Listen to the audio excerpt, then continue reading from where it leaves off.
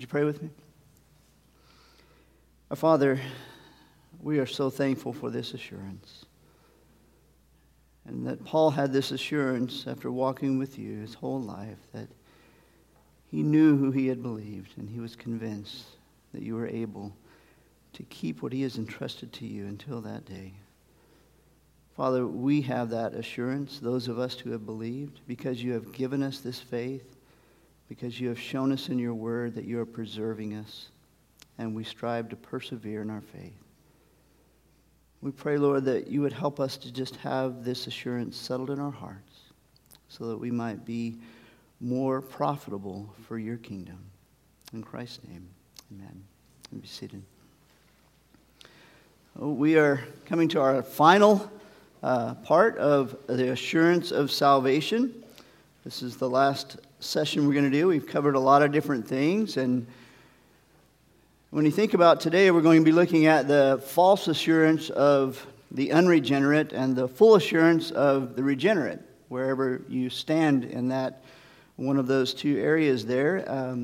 As I have said before, I spent about 10 years of my life with a false assurance that I was a believer.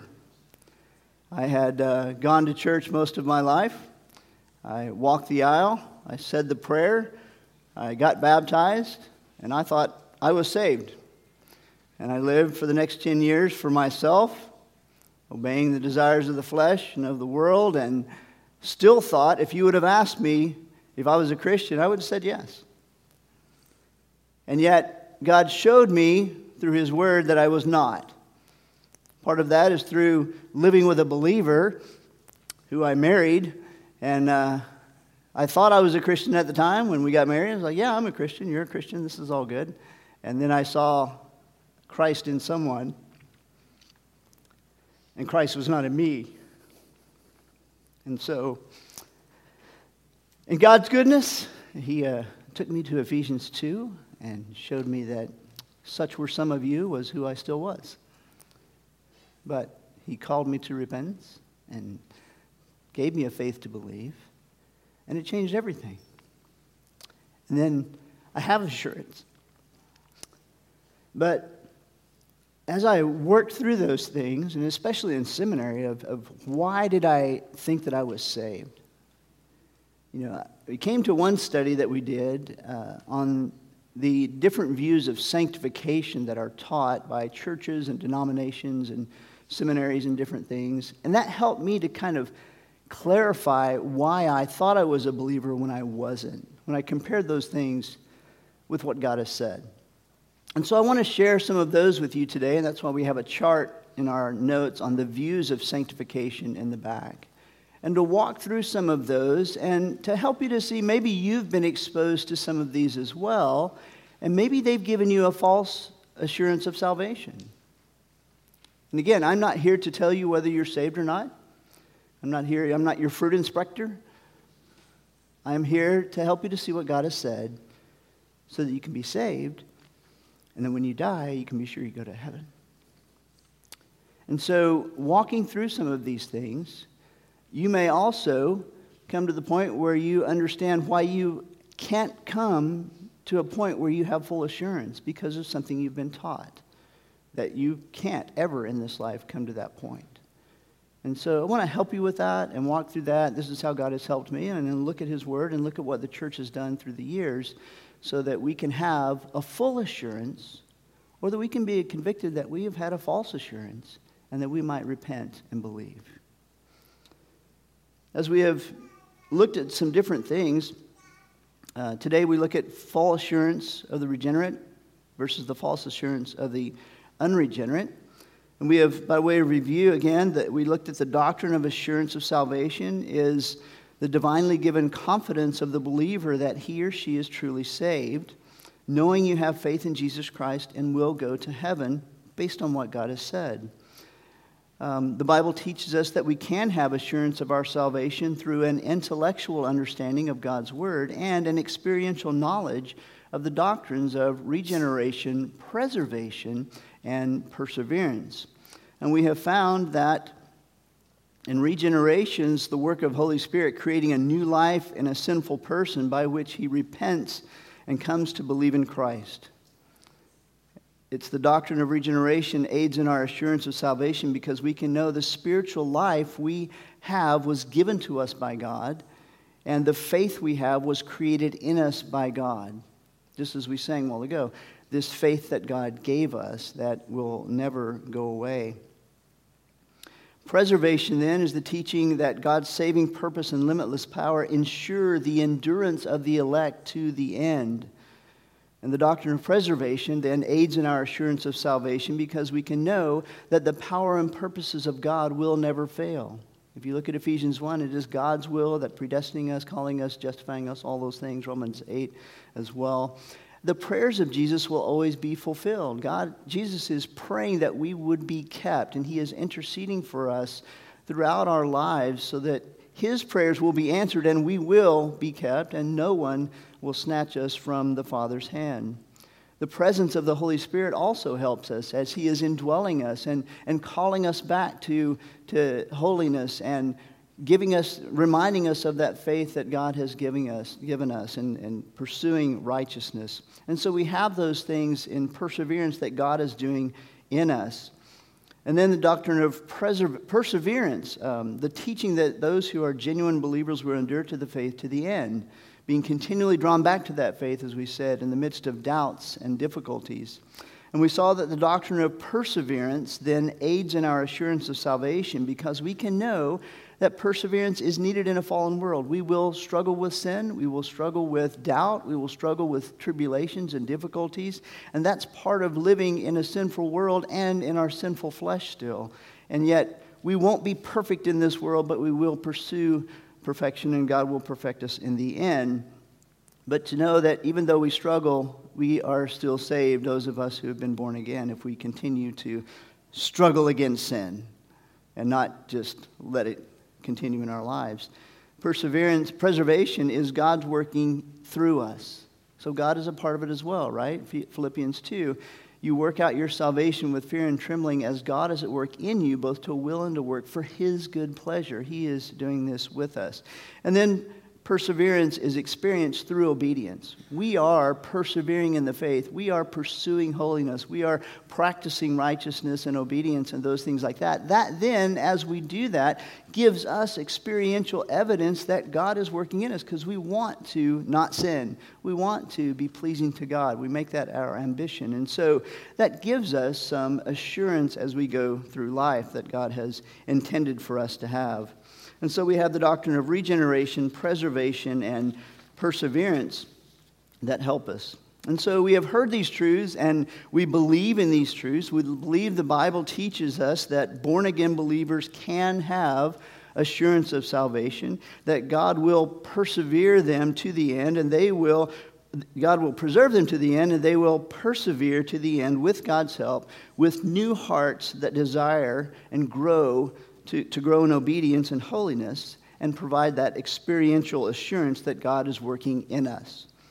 We've also considered briefly last time the views of the Arminian versus the Calvinist about God's will in these areas of saving faith. We look at Jude chapter 24, verse 24, where it says, God is able to protect us. And we found that Arminians teach that even though God says he is able to preserve you to the end, this falls under God's desired will, which may or may not happen depending on man's decision.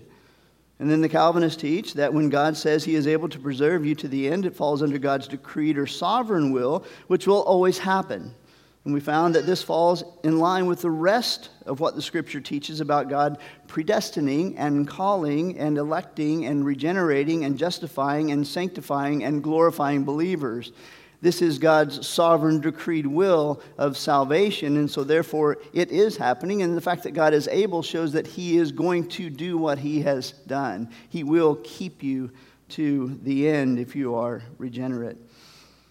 When you think about these things and the contrast of the scriptures that we have seen, and it may help you to really think through it, God does not transfer you from the domain of darkness into the kingdom of his beloved Son and then allow you to transfer yourself back out.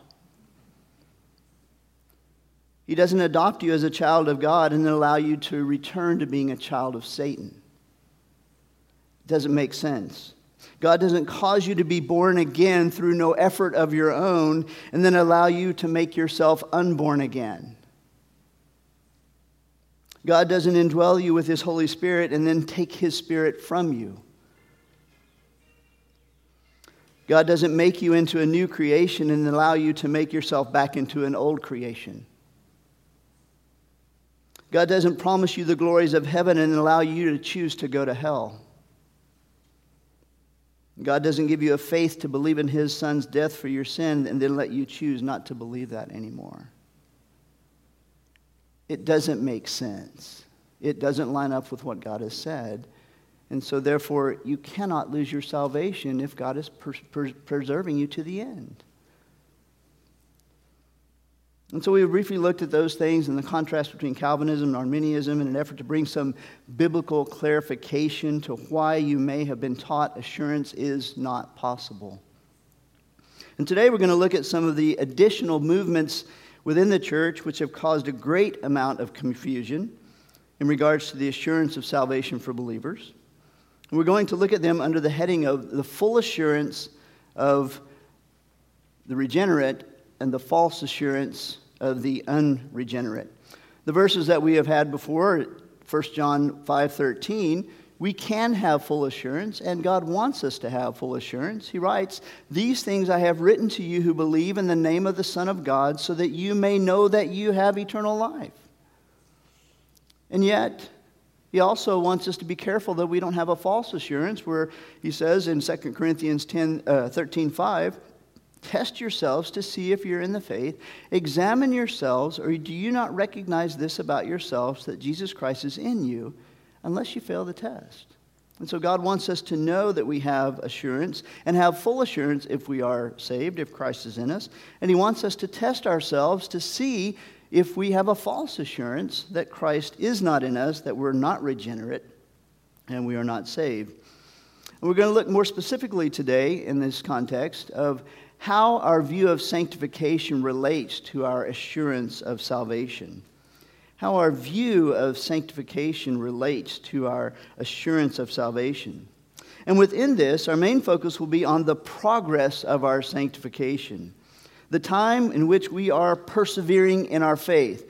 The time we live in today. Persevering in our faith. In regards to the assurance of salvation, the truth of progressive sanctification in our faith, that we are a born-again believer, has been distorted, has been denied, or simply just left out of the teachings of many movements within evangelicalism over the years. And when I think of evangelicalism, that's just a general term. I don't know what that means today, but in the past, what it meant. The people who were, Protestant or, under not Catholic, and they evangelize and proclaim the gospel. Most of us would be of some evangelical denomination or belief, but that means a lot of different things today, so we have to be careful there. But we're not going to be looking at things like Catholicism or some of the cults or some of the sects, the Jehovah's Witnesses and Mormons and things like that. We're not looking at them. We're looking at those who would proclaim essentially the same gospel as we do. And as we look at some of these people, you can understand that they have the same gospel in general. You can get saved through their ministry. Some of them would be brothers in Christ, but they have gone astray when it comes to sanctification. And so we're going to be looking at those things. Because of these errors, because of this distortions and things like that, many church-going people have been deceived into the false assurance of salvation. And still others have continued to struggle to find their assurance of salvation who are truly saved. And so my hope is that through a better understanding of how progressive sanctification has been taught or left out by some, you may see where you or others have been, misled in the past, even as I was.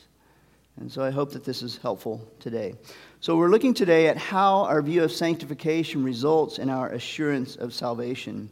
As one man put it well, preservation designates the work of God in sanctification, keeping the believer in a state of belief, while perseverance is sanctification viewed from the perspective of the believer himself.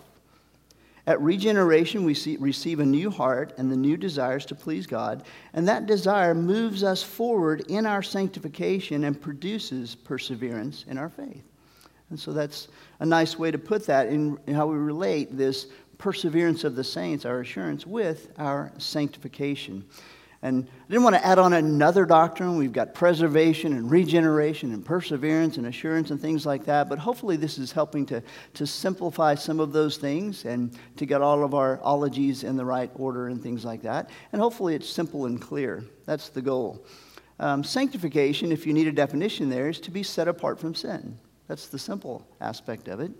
And it is a progressive work of God and man that makes us more and more free from sin and more like Christ in our actual lives. So that's the sanctifying. It comes from the word hagios, which is a Greek word, and that's the correct misinterpretation and mispronunciation of that word. It means to be holy, to be set apart, and things like that. So it's to be set apart from sin and set apart to God. And we are progressively being set apart from sin and to God as we work through life. And ultimately, we will be completely set apart from sin and to God in our glorification. And we'll see that today. All right, so I think looks like my PowerPoint's going to be off a little bit here. So first, we can know that there are three aspects of salvation that help us to work through, three aspects of sanctification that help us to think about this rightly. The first one is we have been sanctified, right? We have been sanctified, and we don't want to confuse that with that we are being sanctified and we will be sanctified, right? So we have been sanctified, and that is something that the Bible teaches. In 1 Corinthians chapter 1, chapter 6 and verse 11, such were some of you, but you were washed, you were sanctified, you were justified in the name of the Lord Jesus Christ and in the Spirit of our God. And so this is past tense, right? You were regenerated, you were washed, you were sanctified, you were justified. In 1 Corinthians chapter 1 and verse 2, my slide is not there, but as he begins to speak to the church there, in 1 Corinthians chapter 1 verse 2, he says, to the church of God, which is at Corinth, to those who have been sanctified in Christ Jesus. And so there's an aspect where we have been sanctified. And if we understand the simple definition of that as being set apart, then, we have been set apart for Jesus Christ. Not that we are perfect and holy and righteous, right? But we have been set apart. And when we think about this, it is a past tense, right? We have been declared righteous. It is a positional sanctification, if you will. We have had Christ's righteousness imputed to us. We are then justified in God's court of law, right? So it goes with justification. We are declared sanctified. We are sanctified in Christ. It is a past tense, and we are saved from the penalty of sin because of that, right? And so we are saved from its penalty, and we're going forward. We've been born again. We've been justified. It is the act of being set apart forever as God's own possession and declared holy by Christ's justifying work. Okay? And so that begins at regeneration. It's part of justification, and it is being declared righteous and holy by Christ's justifying work. Someone wrote this, it is helpful to think of sanctification in terms of God's work to remove sin from our lives, making us more like Christ. At the very moment that a sinner puts his faith in Christ to be saved, God separates that person from the control of Satan and frees that person from slavery to sin. God does this as he places the person instead in Christ. You might say that the person's position changes when they put their faith in Christ. And Paul writes about God separating us from slavery to sin and Satan, bringing us into the wonderful rule of Christ in our lives. The very instant that someone puts their faith in Christ for salvation, that person moves. No longer is that person in the place where sin and Satan rule, but is now in the place where Christ rules in his glorious kingdom. Christ reigns in our hearts, as Pastor Randy has taught us, right? And so this is our positional sanctification. And the relationship of positional sanctification to our progressive sanctification is another scenario that we have to work to as we think about how we grow in that position that we have been granted. We have been declared to be righteous, but we know that we are not righteous. We still sin. We still struggle. We still read the Bible and we're convicted more and more of our sin. We want to pursue holiness and we pray, Lord, I want to be more like Christ and I want to be more holy. And what does He do? He shows us more and more of our sin. And we just get discouraged and we get broken down. It's like, oh my goodness, am I saved or not? But understand that that's part of the process. I can't grow in holiness if I am not shown where I need to grow, where my sin is. And so when you pray to be more like Christ and to grow in sanctification and holiness, know that it's going to be maybe overwhelming when God shows you your sin, but He is going to help you to persevere through that and preserve you to the end because He wants you to be holy as much as you want to be holy. And so just thinking about that, it exposes that we want to be righteous even though we know we are not.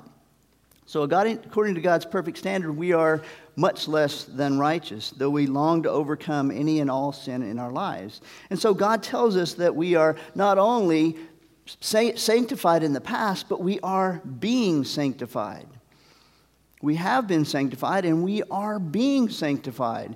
In 1 Thessalonians chapter 4 and verses 3 through 7, it says, "For this is the will of God, your sanctification, that is, that you abstain from sexual immorality, that each of you know how to possess his own vessel in sanctification and honor, for God has not called us to the purpose of impurity, but in sanctification."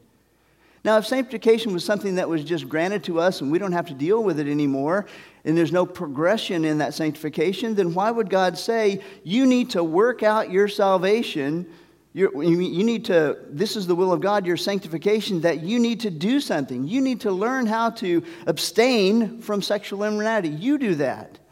You need to know how to possess your own vessel in sanctification and honor. This is God's will for us, that we actively pursue moving away from things like sexual immorality. That's part of our sanctification. And so we are growing in those ways.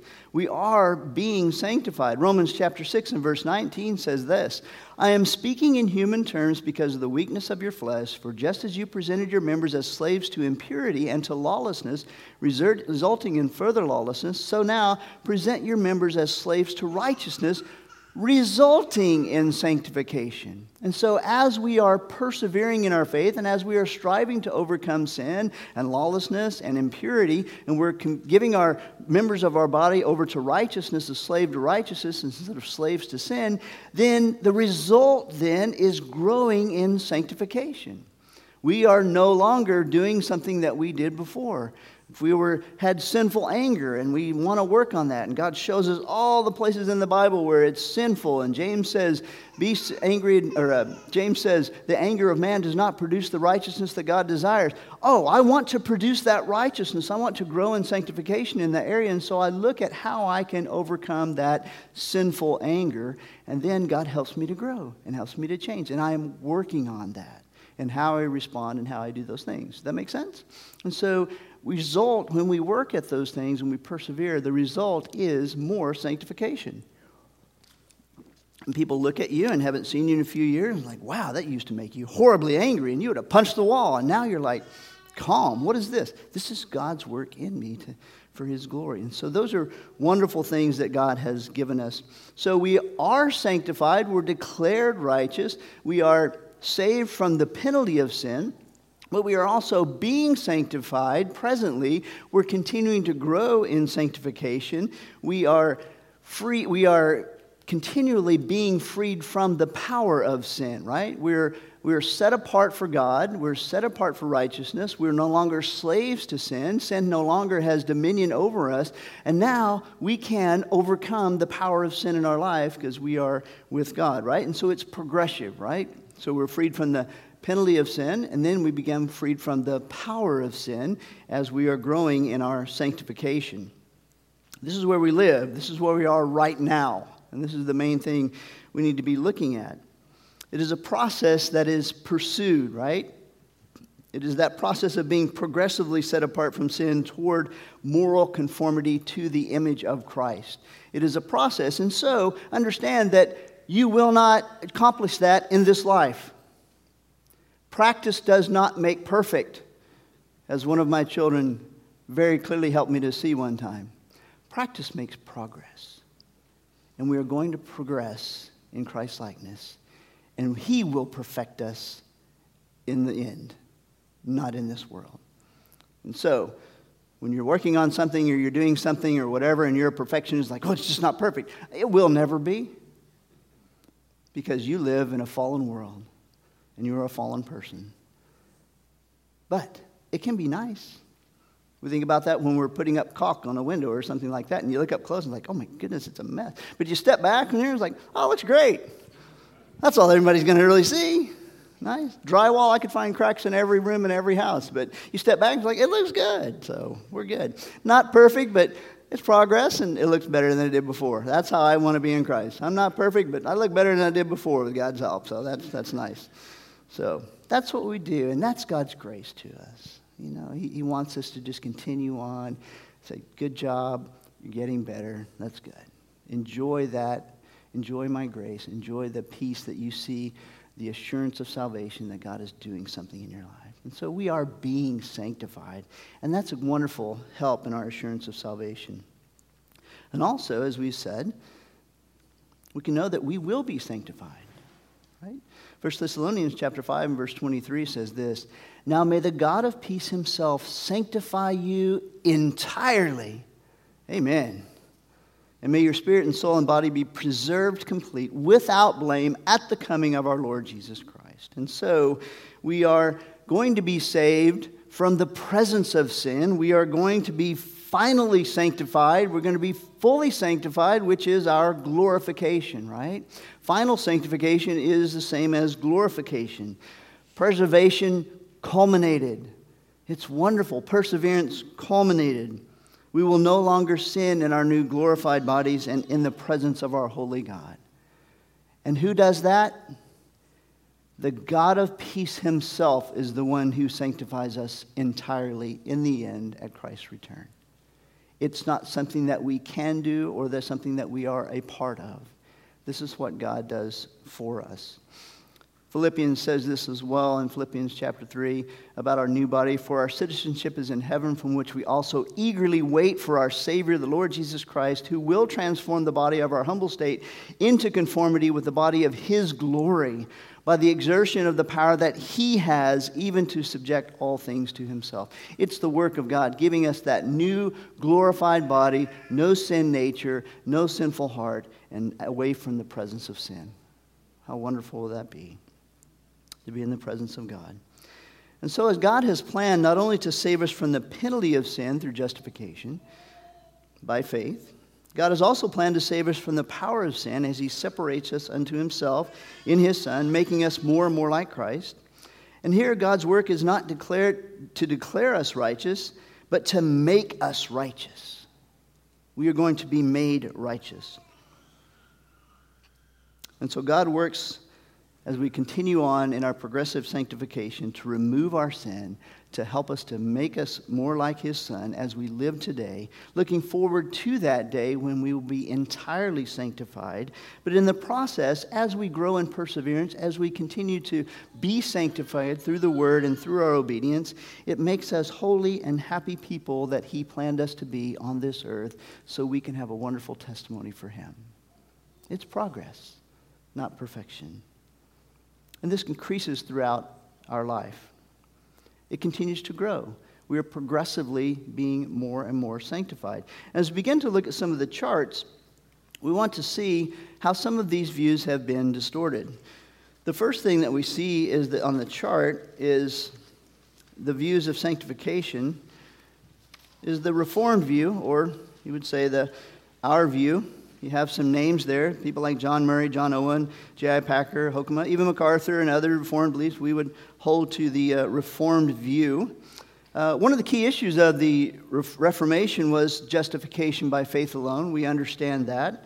And this also led to some clarification between justification and sanctification, because the Catholic teaching was that justification was by sanctification.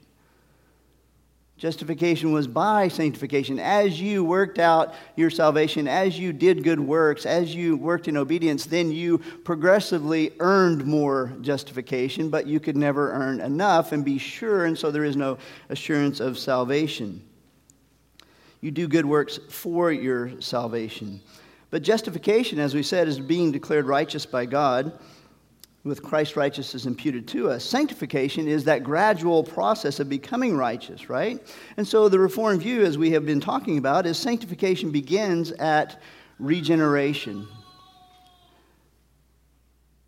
As the chart has it there, the Reformed perspective in your notes. Sanctification begins at regeneration and justification.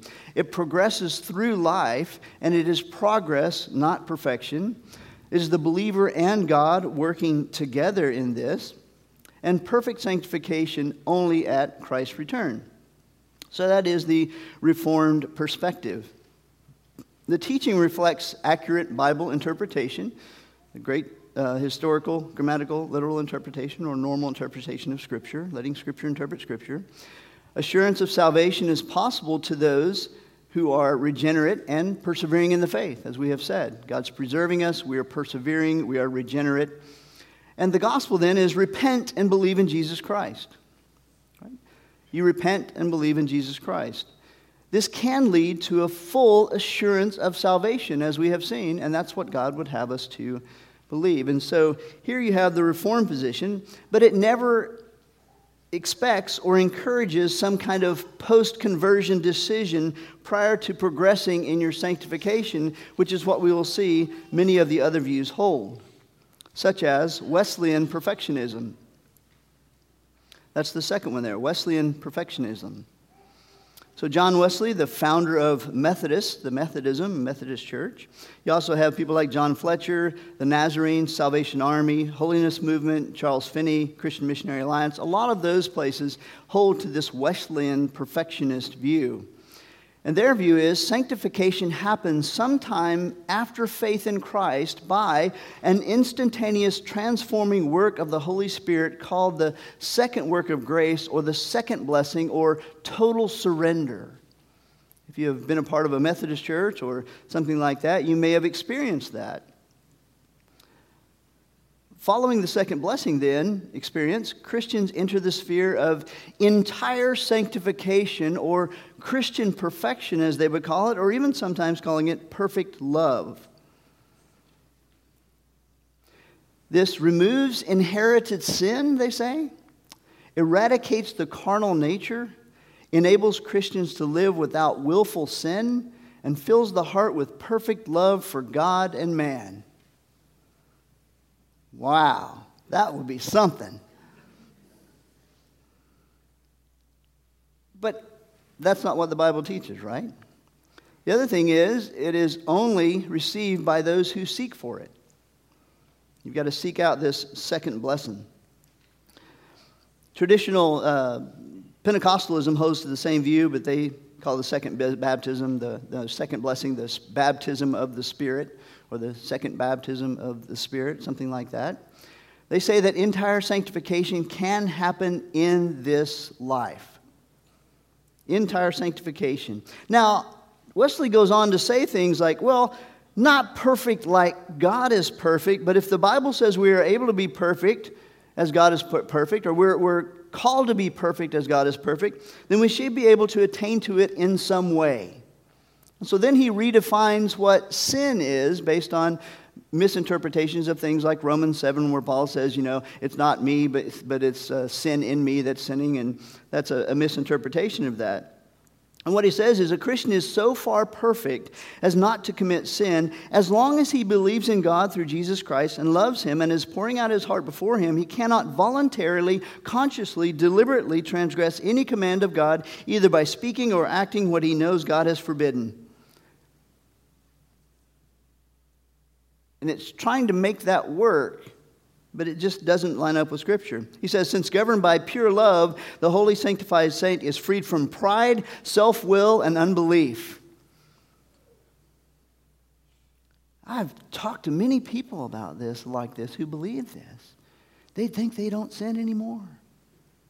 They think that they don't have pride and they don't have self-will, which is evidenced by the fact that they don't sin anymore. They say they don't think they don't sin anymore. And it is a terrible deception, and it is so confusing. It does not reflect an accurate interpretation of Scripture. Because it calls into question passages like 1 John 1:8, right? If we say we have no sin, we are deceiving ourselves and the truth is not in us. And verse 10, if we say that we have not sinned, we make him a liar and his word is not in us. And so you have people in these churches who maybe are true believers and then they read the Bible and things like that. And it's like, how can this be? I'm still sinning. Maybe I haven't reached that point of entire sanctification. Maybe my sin is constantly before me and I don't know how to deal with that. And so maybe I'm not there. How can I have assurance of salvation or that I'm even saved? It's a sad, sad, terrible thing. So there's no assurance of salvation. No assurance at all.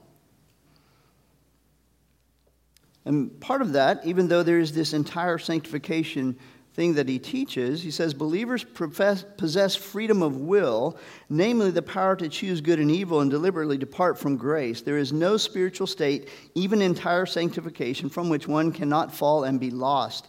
The believer who takes eternal security for granted grows little and little slacker till ere he long falls again into sin from which he cannot be cleaned or escaped.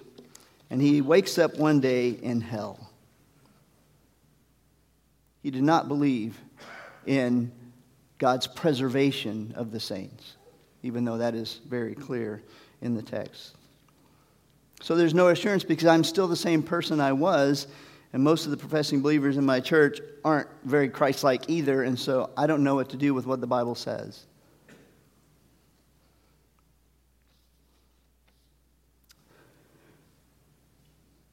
So it often leads to a false assurance of salvation as well. Those who think they had this experience, they have this entire sanctification experience, they have this crisis moment or whatever it is, and like, oh, this is it, and Lord help me, and now I'm good. I don't sin anymore. Now I'm going to do good works. And a lot of things they do is the social gospel, doing all these good works to kind of keep ourselves going, and it really becomes a works-based salvation. If I continue to do these things and show this perfect love for God and men, then I am continuing to have assurance of salvation based on my works. And the gospel may answer some of that. Put your faith in Christ, and then seek the second blessing.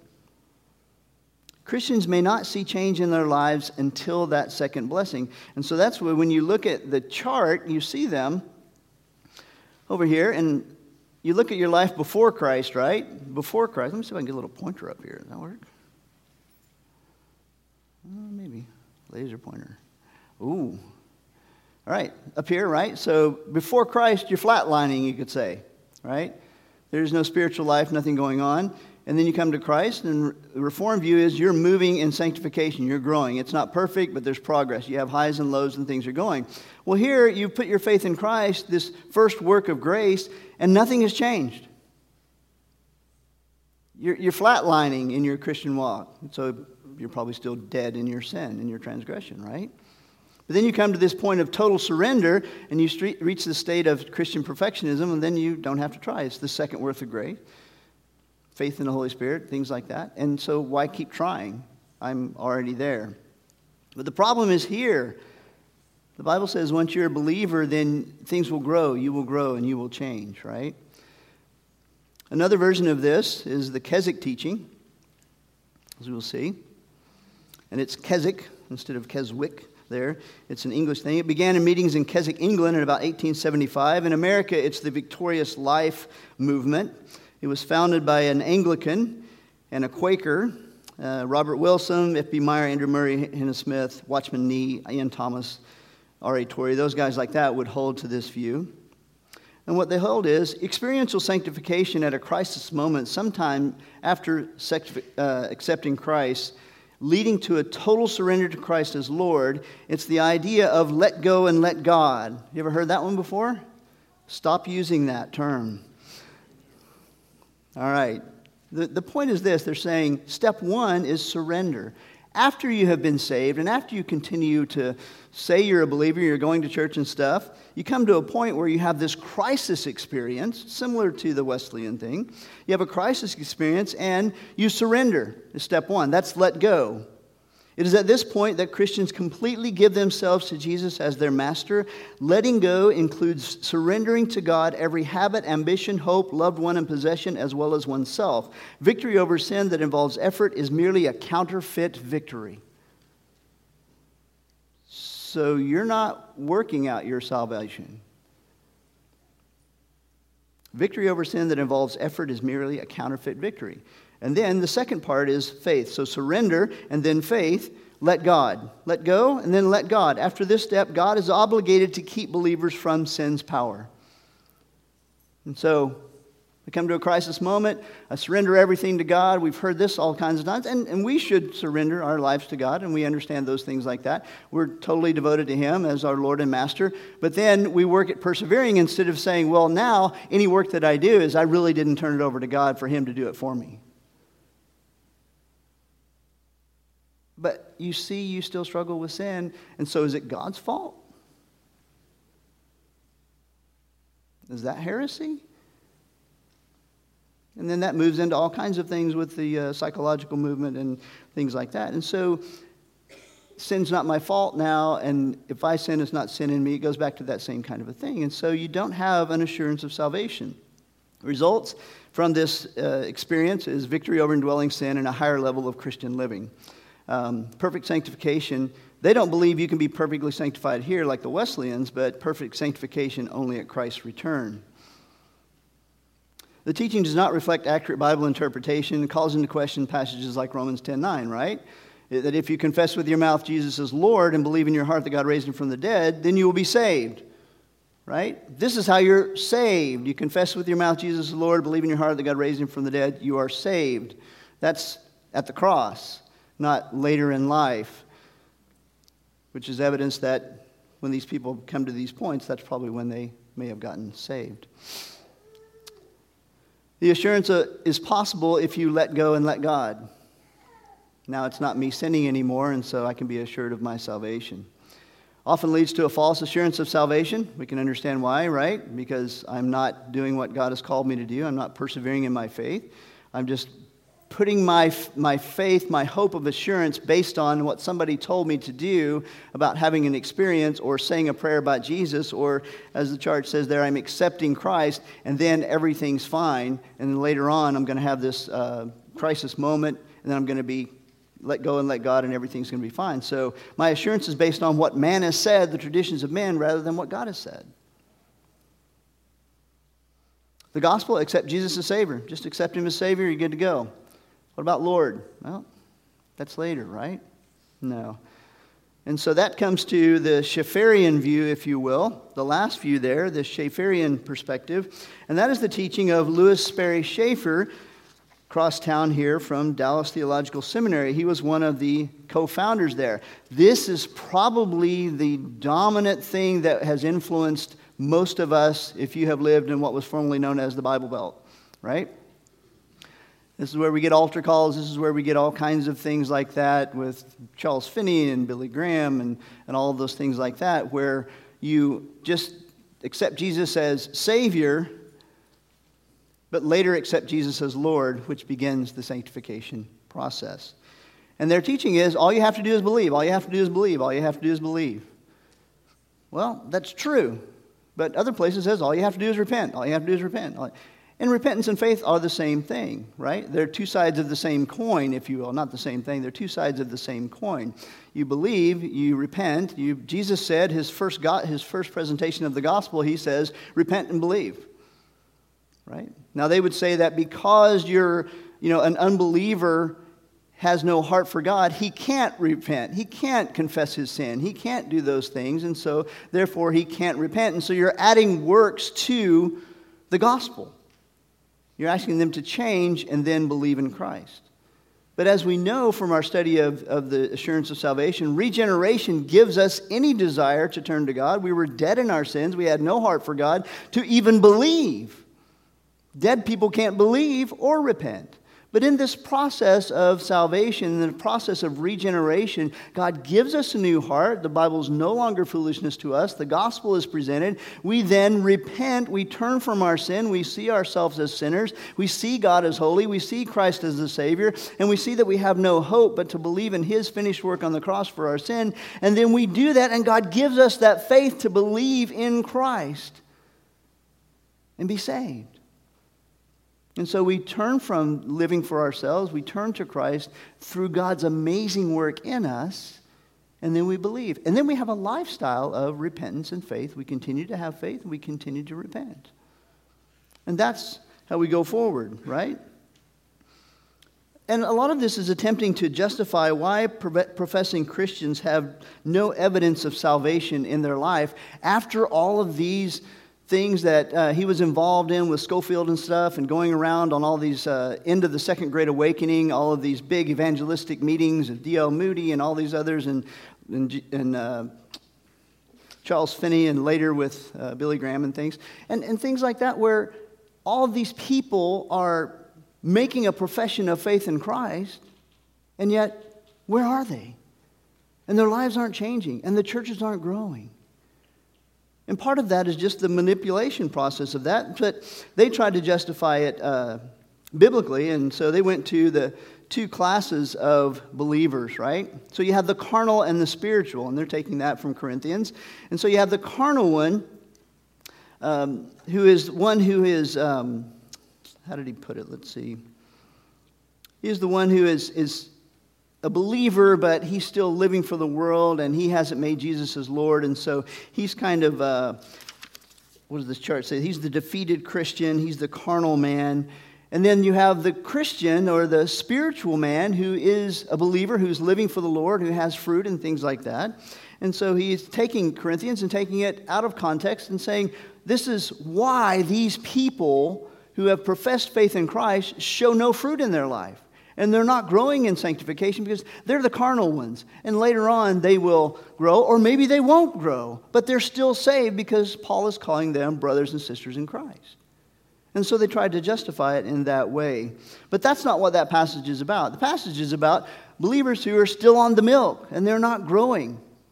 And he says, he calls them to grow, to repent, to change, to work in those things. And we can get to that. We don't have time. That's why I'm kind of skimming over that right now. But that's what he's looking at, is the difference between a carnal and a spiritual Christian. One of the issues with not having repentance is that Schaeffer went into dispensationalism, did a great job on a lot of things like that. Whether you're covenantal or dispensational, that's irrelevant. You can still be a brother or sister in Christ. But the issue was, he was focusing on the big issue of the church has not replaced Israel. And that was a big thing in dispensationalism, and he's working through that. Well, he got to the point when it comes to understanding the gospel and do people have to repent and believe, he moved to the direction of, well, Israel was the only one who was called to repent before they were saved. And so repentance is not a part of the gospel. Israel and Jews in the New Testament were called to repent before they believed in Christ. And so that was for them. That's a different dispensation, all these things like that, and trying to make that work. But then when you look at those things, what do you do with passages like, that's 2 Corinthians 2:15-13, 15:3, there we go, Acts 11:18, where it says, God has granted to the Gentiles repentance. They quieted down, glorified God, saying, well, then God has granted to the Gentiles also the repentance that leads to life. And so God is the one who is granting repentance, and God is the one who is giving eternal life to the Gentiles. And so repentance is part of the gospel. And so we call people to repent and believe just like Christ did, just like Peter did, just like Paul did, at the gospel. And so that is what Schaeffer was talking about. And so, excuse me, I'm going to slow down here because I'm running out of time. I don't want to auction all this off. So assurance is possible for anyone who accepts Jesus as Savior. Okay? That's what they teach. It's once saved, always saved. Assurance is possible. Wolford, one of the DTS guys, says, a holy life is possible only by the grace of God and the enablement that God has provided for every Christian. The ultimate sanctification of believers in heaven is assured, but Christians do not automatically experience sanctification on earth simply because they have been made new creatures in Christ. End quote. He says, Wesley is right that subsequent to the initial act of being born again and receiving salvation in Christ, there is normally a later act of the will in which individuals surrender life to the will of God. This is an initial act of recognizing the lordships of Jesus Christ and the right of the Holy Spirit to control and direct the life of the believer. An initial act after salvation. You accept Jesus as Savior. You accept Jesus as Lord. But if you don't accept Jesus as Lord and Savior, you don't get him as Savior. He is the Lord Jesus Christ. 64 times in the New Testament. That's what his name is. That's what he is called. Is he the Lord? Yes. If you confess with your mouth Jesus as Lord and believe in your heart that God raised him from the dead, you'll be saved. It's counting the cost. It's denying yourself. It is repenting of your sin. All of those things go into that. I have a new master, a new Savior, a new Lord, a new authority over my life. And so you can't accept Jesus as your Savior and not accept him as your Lord. And so if you have been taught that, and you've been confused, and maybe you think you're a believer because you said a prayer about Jesus one time, and nothing has changed, maybe you need to test yourself, see if you're in the faith. If Jesus is not your Lord, then he is not your Savior. I thought he was my Savior. I said a prayer about Jesus. Their gospel, so this often leads to false assurance, as we know. The gospel is believe in Christ and trust him, and you will be saved. Do not ask anyone to repent or accept Jesus as Lord. That is clearly stated. And that has come out in many different ministries and many different aspects of things that have followed in that line of thinking as well. And you have been exposed to that, whether it's a children's ministry or whether it's an evangelistic thing, and it's that coercion. And you see the similarities between all of these, right? It's you've made some kind of profession of faith in Christ, you've done something here, and you don't grow, and you come to another point where it changes. You come over here, you're not growing, you say a profession of faith. Now it's let go and let God, and you come over here and you accept Christ as Savior, but then later you accept him as Lord. And then they'll say progressive sanctification happens then. But the reality is, this is when someone got saved. And I've heard testimonies like that here in the waters of baptism where you say, well, I thought I was saved, I said a prayer about Jesus, and then, I lived a life, and I wasn't really rebellious or this like that, grew up in the church, and then I started living for the Lord, and then I repented, and then I was saved. I've heard those testimonies over and over again, and it's been mine. And so many of us have been exposed to this kind of teaching. And so you can have assurance of salvation based on the fact that you have been born again, that God has regenerated you, you have that change in your heart, that you have put your faith in Christ for the forgiveness of your sins, that you then see God is preserving you to the end, and you believe that, and you are persevering as God is working in you, both to will and to work for his good pleasure. You are striving for holiness, you're convicted of sin, you want to overcome that, and you continue to grow. Do you struggle? Yes. You get sometimes caught up in something that you just can't hardly get out of? Yes. Why do we have biblical counseling in the Bible? Because of that.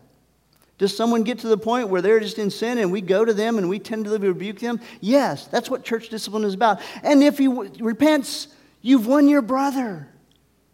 He is a brother who was struggling in sin, who God is preserving to the end. And we are part of that, helping him to persevere. But if he doesn't, you treat him like an unbeliever. And that's the same thing for people you have known you think, well, he looked like a believer, he acted like a believer. Maybe he was a pastor at one time and then he just fell off the truck. Well, I don't know. We go to them, we tentatively rebuke them, we pray for them, we call them to repentance, whatever it is. But if they don't, then maybe they were never saved. But maybe they're struggling, and we continue to do what God has called us to do in that, and we gather the strays. So God does that for us, and he provides that for us, and we're thankful too that someone's going to come to us and say, hey, Fred, what's going on here? You look like you're kind of falling off the truck. We need to come by and pick you up. Are you saved? What's going on, right? And so we work through those things, right? So how you view our view of sanctification relates to our assurance of salvation. Our view of sanctification can lead us to a full or a false assurance of salvation. And so the questions, what about someone who has been a Christian but left the faith? We go to them if we can. Someone who professes to be a Christian but shows no spiritual fruit, we go to them and talk to them about that, and we help them. Paul just keeps telling them again and again, where's the fruit? Show your fruit. Keep working out your salvation, doing these things. We want to go to them. And those who profess to be Christians but live in unrepentant sin, we have Matthew 18 to go to them. We go to them. You don't wait for the elders. If your brother's in sin, go to him. Tentatively, work with that, all right? So there's assurance of salvation. So the doctrine of assurance of salvation, then, is a divinely given confidence that the believer, he or she, is truly saved. The Bible teaches that we can have assurance of salvation through an intellectual understanding and experiential knowledge of the doctrines of regeneration, preservation, and perseverance. And we'll go through those. And then you come to Jude. Now to him who is able to keep you from stumbling and to make you stand in the presence of his glory, blameless with great joy. To the only God our Savior, through Jesus Christ our Lord, be glory and majesty and dominion and authority before all time, both now and forever. I hope that's helpful. And if you want some more of the notes that I skimmed over, don't hesitate to ask. I'm happy to provide those for you. But I hope this has been helpful. And most of all, I just hope that you come to that settled point where you can know that you're saved. And if you're not, that you would repent and you would turn to Christ and find forgiveness because you need it. We don't want you to spend eternity in hell. We don't want you to get to heaven and go before Christ and him to say, depart from me, I never knew you.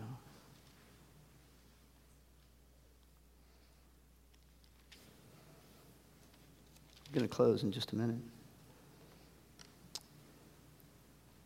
Here's my testimony, and maybe it can be yours. I'm not going to give you a sinner's prayer. Like Paul, I thank Christ Jesus our Lord, who has strengthened me because he considered me faithful, putting me into service, even though I was formerly a blasphemer and a persecutor and a violent aggressor. Yet I was shown mercy because I acted ignorantly in unbelief. And the grace of our Lord was more than abundant with the faith and love which are found in Christ Jesus. It is a trustworthy statement, deserving full acceptance, that Christ came into the world to save sinners, among whom I am foremost of all. Yet for this reason I found mercy, so that in me, as the foremost, Jesus Christ might demonstrate his perfect patience as an example for those who would believe in him for eternal life. Now that the King, eternal, immortal, invisible, the only God, be honor and glory forever and ever. Amen.